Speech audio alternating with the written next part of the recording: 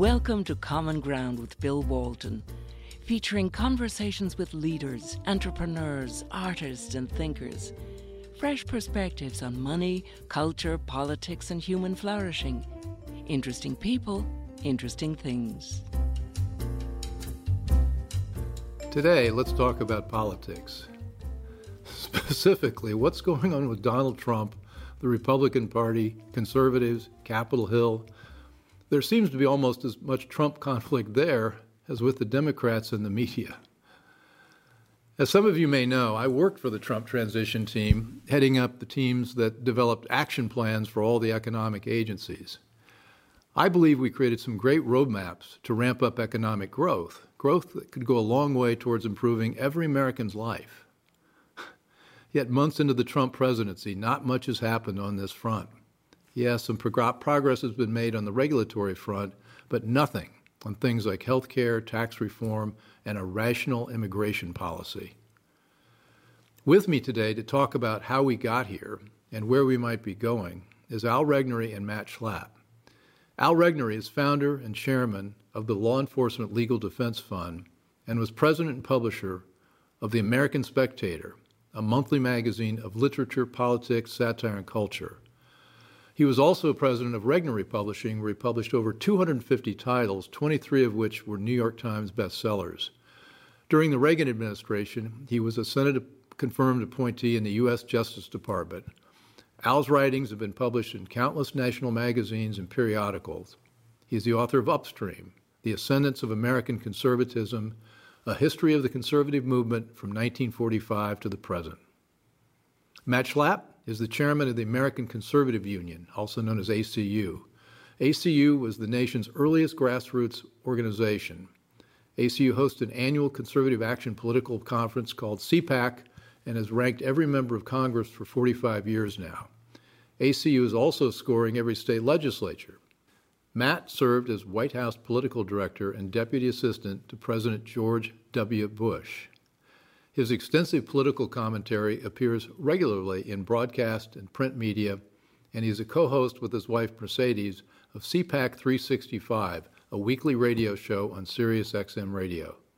Al and Matt, welcome. Great to be here. Thank you. Nice to be here. So, Al, let's let you get first swing at it. What's going on with Trump and the Republicans and conservatives and Capitol Hill and Mitch McConnell and the whole stew? Remember, Al, he might be watching. and you want that in 30 seconds, right? Well, that's the big issue. I guess the first thing I would do is add Democrats into it, too, because certainly they have a lot to do with it. The Republican Party, many of the Republican Party don't like Donald Trump very much. Some of them like him a lot. And in many cases, what he's doing is challenging their status quo, their whole sense of being and professionalism and so on, because he's such an outsider. And he's doing things not according to the script, but according to his own will. And that sends a lot of people up the wall, frankly. I mean, Mitch McConnell, you mentioned him, is probably the best example. Republican forever. I don't know that he's ever had a job outside of politics, but it's been a long time if he has. And he's a total creature of Washington. Certainly gets reelected in Kentucky. He's a tough campaigner. He's probably got a lot of people that owe him things in Kentucky, and so he gets easily reelected. But in Washington, his constituency is inside the Beltway, not in his home state. And he does things according to the way they've always been done. His ultimate goal is to stay as the majority leader rather than accomplish anything in terms of policy. I don't think it really makes a lot of difference to him what the policy is. He wants to win it in such a way that it's good for him and good for Republicans. Totally not the way Donald Trump works. So where do the American people enter into this? Well, the American people get on frankly, the short end of the stick. I mean, what goes on inside the Beltway, and I've been here since 1978, and I've been in a lot of different places, and I think we all probably agree that largely what's done in Washington is done for the benefit of the people in Washington. Matt, what do you think? I think that there's just so much change. I think it's hard for Republicans who are used to taking a pledge to the elephant And what Donald Trump has come forward and said, he's kind of gotten us back to the concept of taking an oath to the Constitution and to the country. And he was pretty transparent about what his agenda is. I don't think it was hidden from anybody. And he gets frustrated and cranky, as any business person does, when government stands in the way and is ineffective. And when the elephant's in the way of progress, he's going to be just as tough on it. And quite frankly, I'm a pretty strong Republican, but I'm perfectly fine with that.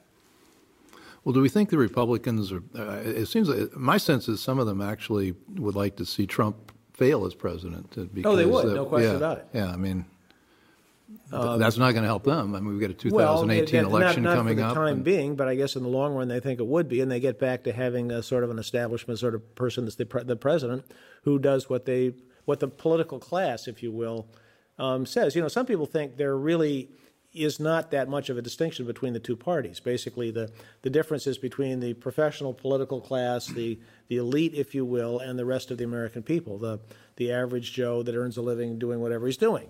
And that in many cases, Democrats and Republicans are in lockstep, keeping the status quo as it is and keeping things going. Yeah, one thing there, Bill, I would invite you both to think about how unsettling it would be if you had spent your whole professional life in elected office inside the swamp as a Republican who's trying to, push the agenda. And out of nowhere, this guy comes out of New York City making fun of you, mocking you, taunting you on Twitter, calling you losers and failures. And he mops up the field in the primaries. He completely overcasts and overshadows everything you've been trying to do. And now he's in the White House. So it's a little bit of an indictment of these very people in Congress that Donald Trump won. And they know it. And so this is going to be a very uneasy relationship throughout the time. Yeah, he went 17-0 in the primaries. So that's, and it wasn't that close. Some of these guys won their home states, and the media was making a big deal out of winning their home states. In the old days in politics, winning your home state was a given, and then you were going to try to branch out as you ran for president and win some more. Now, you American Conservative Union, you have a pretty interesting logo. You're committed to educating and converting those who may not know they are conservatives. Right. Yeah. And how does that fit into the whole Trump electorate? And were there conservatives that voted for Trump, or was it somebody else? Or what? Elaborate on that. Yeah. So I'm 49 years old, and a lot of people who approach politics in life who are my age, they don't really join things. They don't really grab onto labels. In 21st century America, the rugged individual can be who he or she wants to be, and they don't the Kiwanis or the these different community organizations. These younger folks just aren't joining them like they used to, and that's just the dynamic going on in the country. And I also think the national media has played a role. They're not only not joining, but they don't want to be self-identified as conservative. They want to be independent, something else. Yeah, because many voices in the media have made conservatives out to be things that are unsavory, so maybe they don't like so much of it. And if you look at how consumers are, you go order a coffee. 50 years ago, you might have gotten regular or decaf. Today, there's like 150 different iterations. You can have the exact cup of coffee you want. And, you go to a fast food joint and you want to get a Coke, you got 16 choices of what kind of fruit flavor you want in the Coke. It's just like, that's what people in America want. They want that personalization, individualization, and they want it in politics. Well, too. that's I'm glad you're bringing that, because that's where I wanted to go with that question, is that you think about Trump's constituency. There are people who are economic nationalists, they're populists, they're libertarian, they're traditional country club Republicans. It's a very interesting coalition. And Al, you've written a book about history of conservatism. Does Trump represent a fundamental realignment of the parties? I think that still remains to be seen. He certainly did in the election, and whether he succeeds probably determines whether or not there's a realignment. In a way, the people that voted for him are the same people that voted for, who were in the Tea Party. They were people not necessarily in politics. I mean, my wife, for example, worked in a polling place, and she said all kinds of people came in to vote that had never voted before. And that was, I think, traditional. That happened across the country. Because they saw in him something that no other politician did, which was that he was talking to them about their problems, as opposed to the way Washington solves things. So if he can succeed, there could be a very significant realignment. I mentioned at the beginning also the Democratic Party, which is, I think, a piece of this. The Democrats are in terrible disarray. It's one of the reasons the Republicans are as far as they are is because the opposition is so awful. I mean, the left has a very organized opposition. That's not the Democrat Party. Remember, the Democratic Party, there are, 1,100 fewer Democrats in elected office now than there were when Obama was elected. Yep. The Republicans control 36, 37 states in governorships, and about, I think, 60-some out of 90 state legislatures. You probably know the numbers better than I do. But that's huge. It's never been, the Republican Party from that standpoint is in better shape than it has been since Herbert Hoover. Before Herbert Hoover. Yeah, I mean, the one thing I would say is that if you really look at both parties, they're on very shaky ground. They are, that's right. Republicans across this country, activists, non-elected folks, are looking at the party and saying, I saw Obama get all of his agenda in 8 years. What he couldn't get through Congress and a Republican Congress, he got with his pen and his phone. By hook or by crook, he got the agenda in. Can you imagine a Republican who would be equally bold in standing up for every single part of the agenda? So that's the shaky ground the Republicans are in, which is their own base of support doesn't believe they'll fight for the issues they say they'll fight for. And on the Democratic side, you have a non-Democrat, Bernie Sanders, a socialist, who won that nomination. And the only reason why he didn't win it is because Trump was right. It was rigged. We got the emails to prove it. And that's quite an amazing statement. So you had two people who really didn't have longstanding ties in either party. One person got the nomination, the other person should have. That's quite an indictment on the two parties. Well, and the Trump people will tell you that, the political people, that certainly they needed the Republican National Committee and the Republicans, but it was the conservatives who actually were on the ground in massive numbers who got him elected. So he was elected by the grassroots. He was elected by the Tea Party and the activists there. Does a new party emerge out of this? I mean, I guess my view is that new parties are almost impossible because of the way the laws are written. That's right. A third party, yes, a third party. If the Republican Party were to sort of implode, and you could have a new party, that happened back when the Whig Party basically wasn't representing its people anymore. The number of them left. The Whigs. Salmon Chase and several other really significant leaders, articulate, intelligent people left. They formed the Republican Party. The Whig Party disappeared. That was when at 1850s, I guess. And the result was you had a Republican Party. And that might happen again. You need a leader. You need somebody who's articulate, who understands it, who's got a following, who can stand up and get people behind him. And I'm not sure that we have that right now. Think of the frightening aspect of the historical aspect of that is as all that change was happening, the country was heading towards a civil war, and both Jefferson Davis and Abraham Lincoln had been Whigs.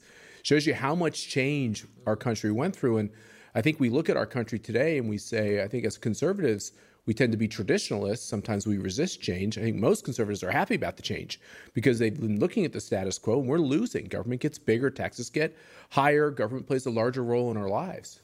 And the people, the Republican National Committee, like that, frankly. I mean, they don't, whether they like it or don't like it, Al, I think that they believe it's bad politics to stand boldly. Think about this. Just think about this for a second. Roe v. Wade has been the law of the land since 1973. Almost every Republican goes around this country says we're going to overturn it when they don't mean it.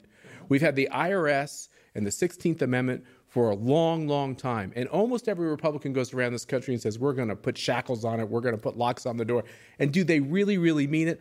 I doubt it. When the gay marriage decision came down the Supreme Court, and people have differences on that, but the hypocrisy is what really bothers me. You had Republicans who went around this country saying, I'm for traditional marriage, but they went like this. And they were like, thank God the Supreme Court has solved this political problem, and I don't have to talk about it anymore. They keep talking about an agenda that they don't have an intent of doing anything about. And Obamacare, with 6 Republicans switching their vote on a copycat vote from 2015, when they knew it would be vetoed, they were fine with saying they wanted to repeal it. When it would be signed into law, they went and switched their vote. Well, a friend of ours, Larry Arendt, who's president of Hillsdale College, you mentioned the Whigs and leading up to the Civil War. He will say, and I guess he's not really he's pretty pessimistic. He says the country's gone through three existential times. One was the American Revolution, the other was the Civil War, and he feels like today's like that because of the deep divisions.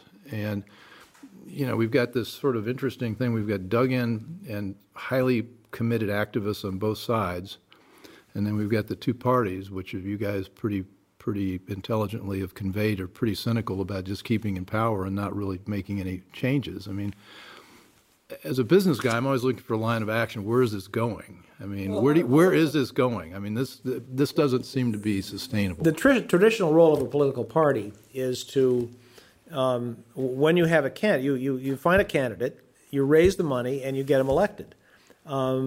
Generally, it doesn't really have any deep philosophy. That's where the conservative movement comes It's a in. fundraising mechanism. It's a candidate the selection. Conservative movement should be the heart and soul of the Republican Party. They basically come up with the ideas. They train the people. They do all the background work and everything else, and then they hand it over to the Republican Party to get the guy nominated, raise the money, and get him elected. And that's really not what it does anymore. I mean, now I guess the Republican Party, as much as anything else, is trying to maintain its own status quo. And of course, you have these professional people that work at the Republican Party that start in the Young Republicans, and then they go to the campaign committee of the Senate and the House and whatever, work on different campaigns and make their life working as a professional political operative. And then they do it very well. We've given this idea that if Republicans could we've never won so much at the state level, state legislature level, at the federal level. We've got, for the first time in my lifetime, a president started with a majority in the House and the Senate, started his presidency. It's an amazing thing. It's an amazing amount of power. And I think a lot of conservatives had hope. They knew that it was awfully tough for the Republicans to get the agenda done, to really make a difference on taxes, to make a difference on the size and scope of government. But what they will not tolerate is after they give them this power and this authority, if government just starts to continue to grow, we raise the debt limit, the same bills get paid, and there's not a real difference in the direction of the government. That is when I think the party will really indict itself. I hope it doesn't. And I still think we're going to make a lot of progress on the agenda, but the heat is coming if these people in Congress don't get it done. Well, I guess let me just add one thing to that is, as people discover, once you start an entitlement, it's almost impossible to stop it. And so much of the money that is coming out of Washington is entitlements now that it's almost impossible to do anything about it. I picked up a book a few years ago. I wish I could remember the author's name. It's called The Struggle to Limit Government. And I was early into the political world, and I sort of hoping this was a handbook. We could get in and figure things out and reduce it. And he pointed out that no president, including Ronald Reagan, has ever actually shrunk government. Mm-hmm. He only slowed the growth, but it kept growing. And so, but as Margaret Thatcher famously said, eventually you run out of other people's money. Well, that may happen.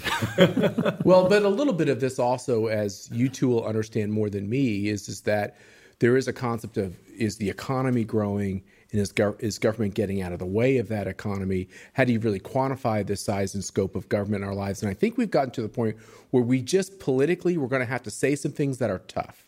A couple of things. Let me just say real quickly, after this race struggle we've gone through in this country, and you look at where we've come from and where we are. I talk to my African-American friends who are conservatives. They say, actually, if you're African-American living in this country, it's just a whole different place. Your opportunity is amazing. But that being said, the acrimony and the animosity. So issues like affirmative action, we have to actually call them out and say, hey, is it really doing anything to help us, or is it actually hurting us? The welfare state, right? All these programs, when we've gone beyond just helping the widows and the orphans and the indigent and the people who can't take care of themselves, and now we're giving all kinds of benefits to people who are able-bodied but they don't listen to the alarm clock.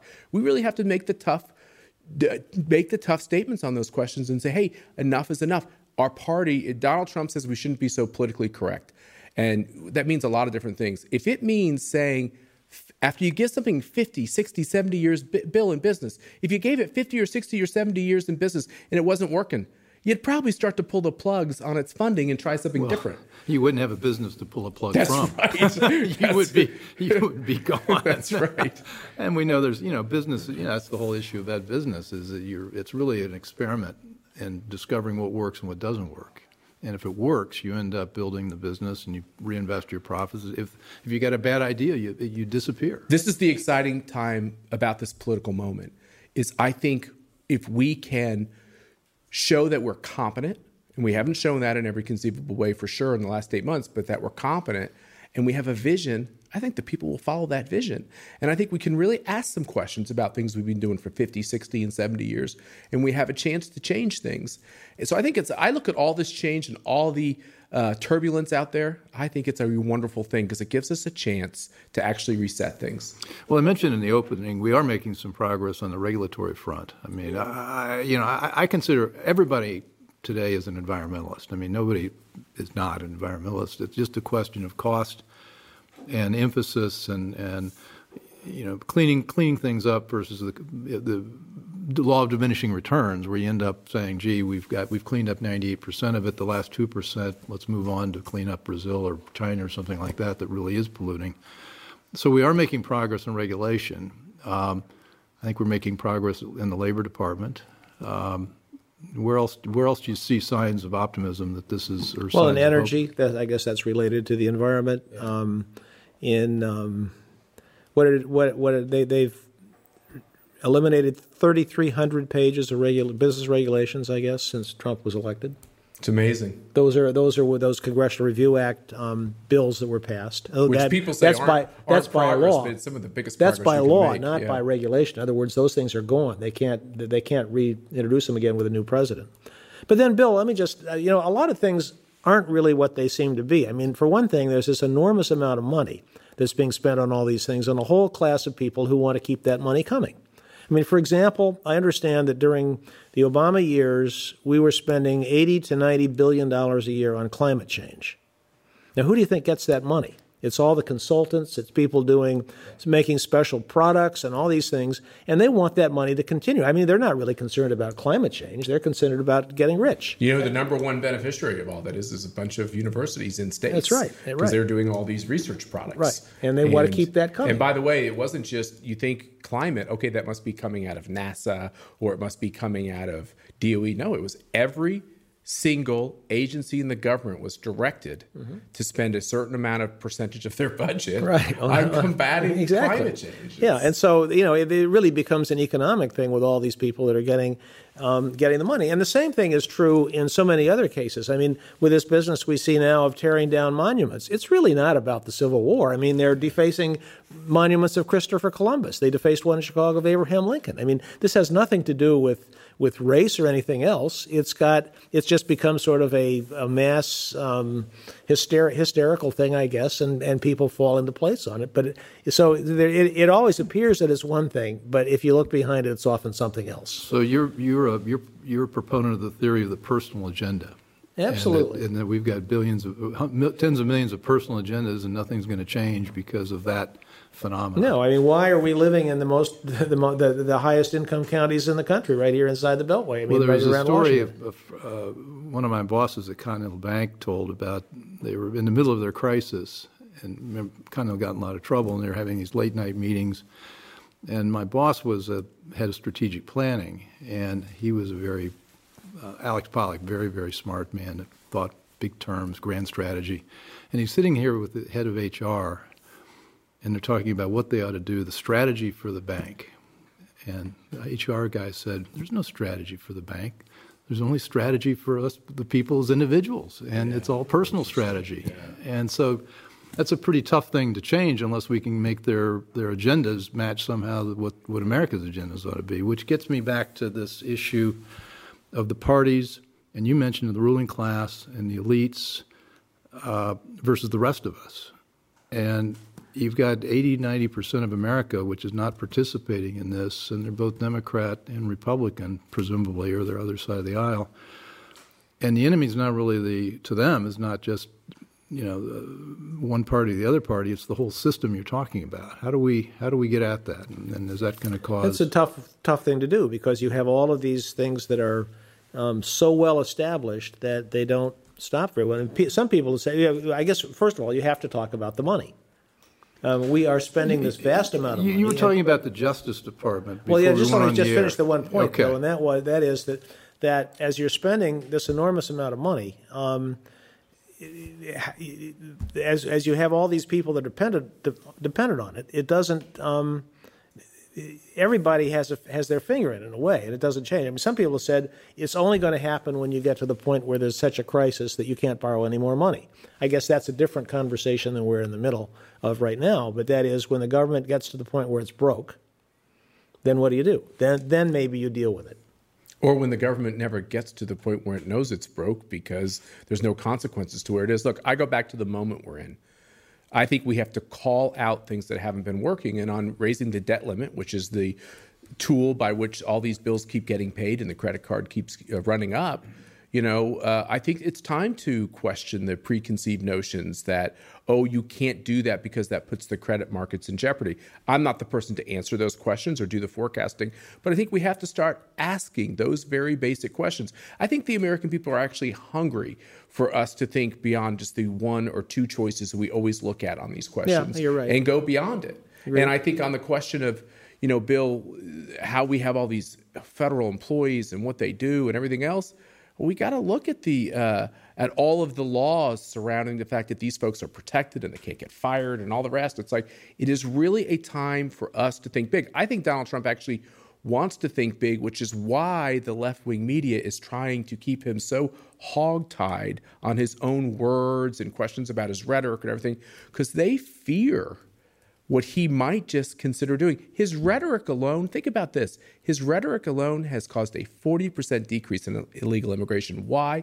Because people around the globe are taking his statements seriously about cracking down on things. His rhetoric alone has caused this spike in the economy. It's not Barack Obama's policies. It's because people are saying, hey, we might have a president that really will change the regulatory structure and lower taxes. Well, in that sense, I think we might be I think there's a room for optimism in that I think Trump is working with a lot of people, and Mick Mulvaney and others in the White House, to work on really the mechanisms, the personnel processes of government to get into the kind of things you're talking about. I mean, you've got the Federal Employees Union rules, and you've got all the other rules that protect people from change, and there's an enormous opportunity for a turnaround guy, and I think Trump's got a little bit of that. Let me just give you a case in point. Yeah. I was over at the Justice Department the other that's day. the story I wanted you to tell. And wait, I want to know why you had to go to the Justice Department. Well, because a new Trump appointee had arrived 6 or 7 weeks earlier and called and wondered if I could come over, got my name somewhere, and wanted some advice. And so I went over there, and this is a division of justice that has about 500 employees and passes out vast amounts of grant money. And so I said, so how, what's it like? How are things? She said, well, it's extremely frustrating because nobody's here.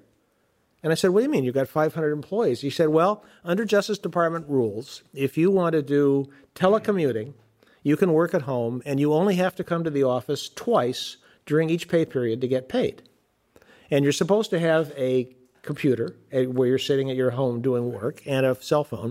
But the joke is that nobody does. They're off at the baseball games or wherever they are the other 4 out of 5 days. She said they're getting paid somewhere between $75,000 and $150,000 a year. So you go down to the garage, they're all Mercedes and BMWs. And these people have a job for life. They have all the health care and all the other benefits that you can imagine. They're building a nice pension. And they don't have to work very hard. So can I push in on this, what the swamp is? So people, we've kind of touched upon the swamp or all these consultants and people benefiting from all these policies. I posit something else. I actually think a lot of that is not helpful. I totally grant that. But the swamp is 2 people in a family, each making $150,000, $175,000 a year. Combine that salary. That's the Mercedes and the BMW that you see in rush hour at 10:30 in the morning in Washington, D.C., by the way. Rush hour kind of never ends here because people come to work so late and they leave so early. I shouldn't laugh at it. If they come to work at all. Well, it starts late in the morning. Yes, sure. Exactly. So the point is this, which is they work in the bureaucracy. They cannot be fired. They can be as active politically and not be stupid about it and get away with it. They can leak on a Republican president. They can do everything they can to stop a Republican president's policies. You see this in the intelligence community with what's happened to Republicans over and over and over again. And that is the swamp that is much more pernicious, which is our own government is working against the will of the voters. That's something I'd like to see stop. Well, have you seen any stats on how many people voted for Hillary versus Trump? And the donations, working too. The federal employees, it's like 90, 95, 98%. It's like the press. Think about it. If you were to poll academics, and there are studies that do that in our universities, they are left-wing. You do the same thing to journalists and people in the media. And Bill, your point is, do it to the people working in these bureaucracies. Is there any wonder it's hard for our values and our policies to triumph? Well, and ultimately what it is what we call the administrative state. And that is that these are the people that are really running things. I mean, the politicians come and go. I remember when I was in the bureaucracy, what everybody, the career people said to me, you guys come and you stay here for 4 years or 8 years or whatever, and you leave, but we're still going to be here. And we have our way of doing things. Somebody said it's sort of like a piece of very springy steel. You bend it over a little bit when there's a political person there, and then it springs right back when they leave. Well, and I think Matt put a face on it that I experienced when I was running the piece of transition I was running. I spent a lot of time going into the buildings, particularly IRS and Treasury. And these are not evil people. No. These are good people. You take them as individuals, and they're trying to do their job. They're coming to work. We may think too late, but nevertheless, most of them show up, and they're there, and they're trying to do the right thing as they see it. And so it's awfully hard to get at the swamp as you defined it when you take a look at who these people are day to day. You have dinner with them, you like them, and they vote differently, but it's not like you've got people with green skin and yellow teeth that are the Martians. One of the things I did for President George W. Bush in the political office was that I played a partnering role with the White House Personnel Office, and I was involved in all the personnel decisions up and down the way, including all the Schedule Cs and the SESs. And the thing I realized over time is that there are people who are doing great things in these agencies. There are people who maybe don't share our politics, but they are willing to push the agenda of the president. So it's not indicting all of them, but the swamp, you've got to figure out what is going on. And it is a fair statement to make that the swamp generally, this continual bureaucracy, which we passed with our own laws because we thought that would keep them apolitical, has actually turned them in the ability to be very political. And so every time you read about a leak coming out of an agency and everything else, sometimes criminal leaks, understand that these are people who the taxpayers are paying their salaries, and they are in some cases breaking the law, but in every case breaking the spirit of trying to work with the administration. And we're not going to change the bureaucracy unless we change the laws around the management of the bureaucracy. When was the civil service law passed? I think it was Teddy Roosevelt, right? Yeah, somewhere back in there. I think it may have been earlier than that, because of all the corruption in the Ulysses S. Grant administration, and they're basically in the business of handing out jobs, in turn for money. Well, you have a balance, right? You don't want it to be so at the whim of politics that you can easily have graft and such. But by the same token, you should be able to easily root out the bad actors, the bad employees, et cetera. And this is, once again, why doesn't the Republican Party take this on? Well, if you take on the media, guess what you get? A lot of bad press. If you take on the swamp, guess what they're going to do? They're going to do exactly what they're doing to Donald Trump. They're going to leak the hell on you. So we're getting at one of my favorite things, a solution. Yes. And the solution would be the employee rules. That's right. That protect people from not being fired or moved to another department or something like that. You got to be able to have a free hand to move people to where they ought to be, or maybe out if that's what they. In the military, we have this humble concept that you can only serve so long. Yeah.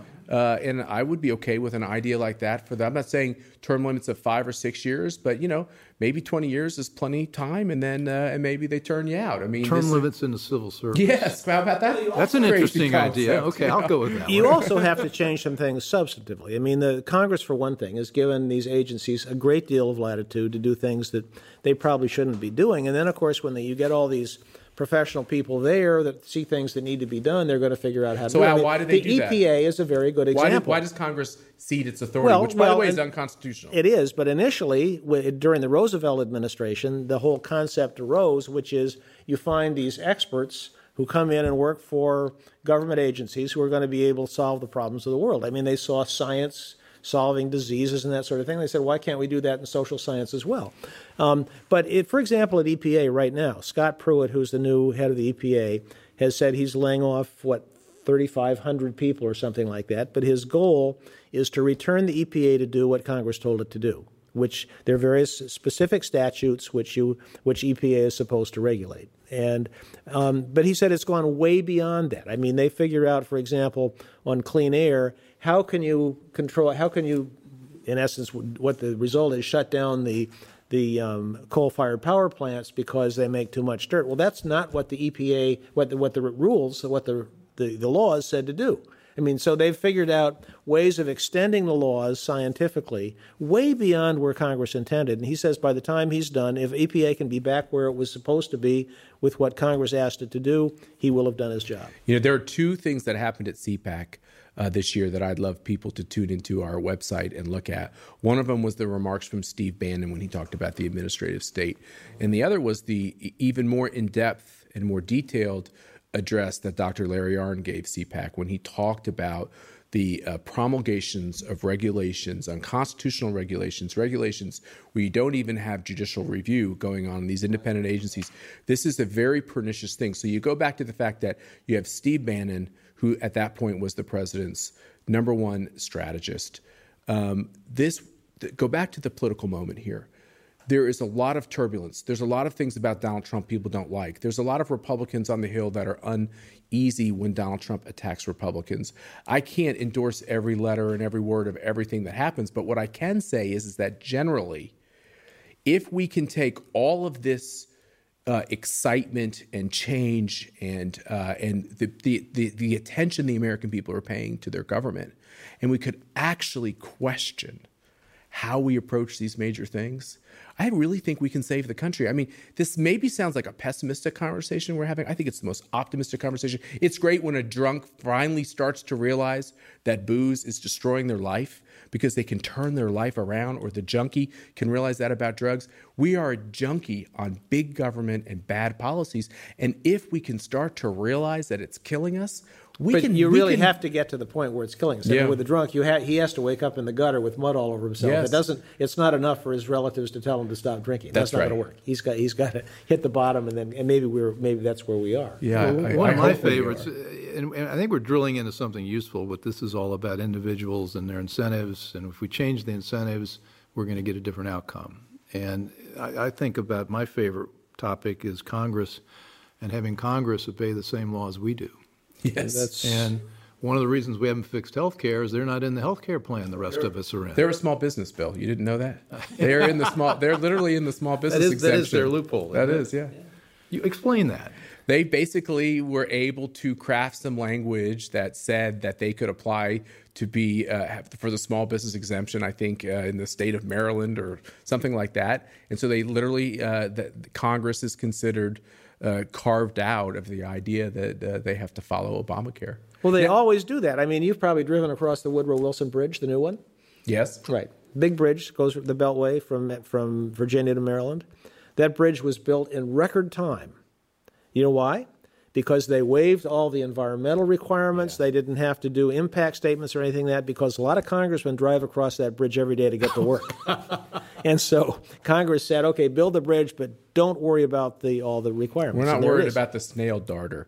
But the other thing about all of these questions is this is actually what President Trump wants to do on his infrastructure plan. Now, I'm not a big believer in porky infrastructure bills, but their focus seems to be more on the idea that one of the reasons things cost so much is because you do have to do all these studies, and time is your enemy when you have a big capital project. And what they're saying is, actually, let's make it easier to build these big infrastructure projects. Interestingly enough, he was making that announcement when he, on the heels of Charlottesville, and his plan really focused on inner city projects, and it would actually help a lot of these folks who are struggling out there in society. And so, these very basic concepts about aligning incentives, it's actually pretty exciting when you think about the fact that we can come together in all kinds of strange coalitions if we actually try to do what's good for each other. Okay, an anecdote, Matt. The Hoover Dam took less than 2 years to build. If you build it now, it would take more than 15. simply because of the permits. I don't know if you'd ever get it done. You wouldn't. They'd stop it. Not in my backyard. Right. They're trying to take dams down because apparently it's bad for the environment. So, okay, we got a few minutes left.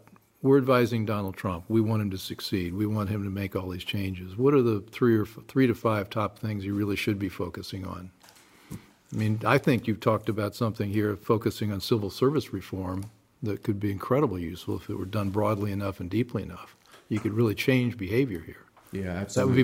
That would be one of mine. What, you guys got? Well, I would say, as I mentioned with EPA, return the agencies to doing what Congress told them to do, nothing more. And I think you'd have a huge reduction in the swamp if you could do that. See, let me ping off that. Well, you've been adjusted. How do you do that? Is that a piece of legislation? Is it a new set of behaviors? No, I don't think it's legislation. Well, I really don't know. I mean, you appoint people that are willing to stop doing things that you're not authorized to do. Let me posit something. Most of the government is not authorized. This is something we have to think about, which is it was at one point authorized, but it was never reauthorized. It has sunset. Yeah. But Congress allows that to happen. And one of the things that conservatives tend to do when they come to Congress is like, we're not doing oversight, and our authorizing committees aren't actually reauthorizing government. And what their leaders have told them is, let's not get into all that. It gets very controversial and mucky, and it's very hard to get it all through Congress. Congress has to start legislating again. No part of government should be working unless it's authorized. That's a very radical proposal. The other thing I'd say to Donald Trump is that know who your enemy is. We have this whole question about statues and, what do we do with our history and our history of slavery and everything else. America was born with a birth defect. We all know it. And we healed it. And we've come a long way as a country.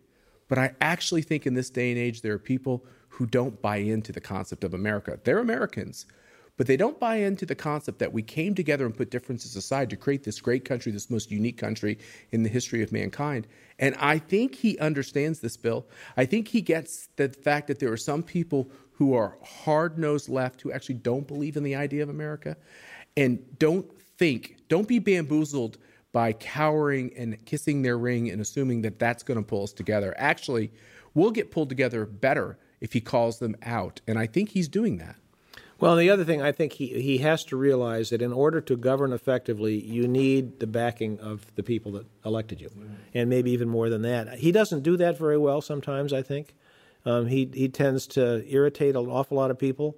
And as Jimmy Carter found out, so did Lyndon Johnson. You can't govern. I mean, both of those had majorities in both houses of Congress, and Carter got nothing done. In the last couple of years, Johnson got nothing done because they didn't have the support of the American people.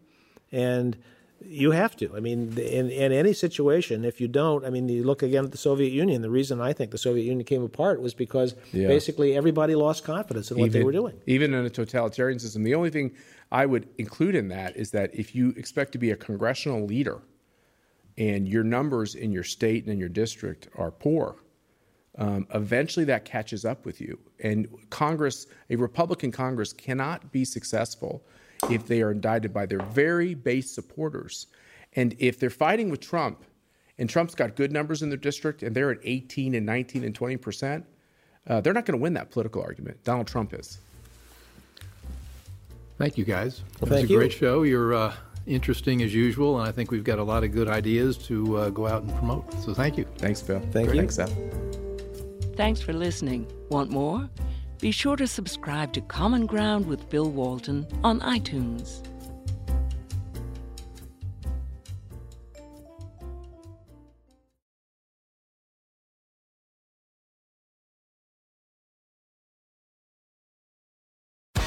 Amazon is hiring near you.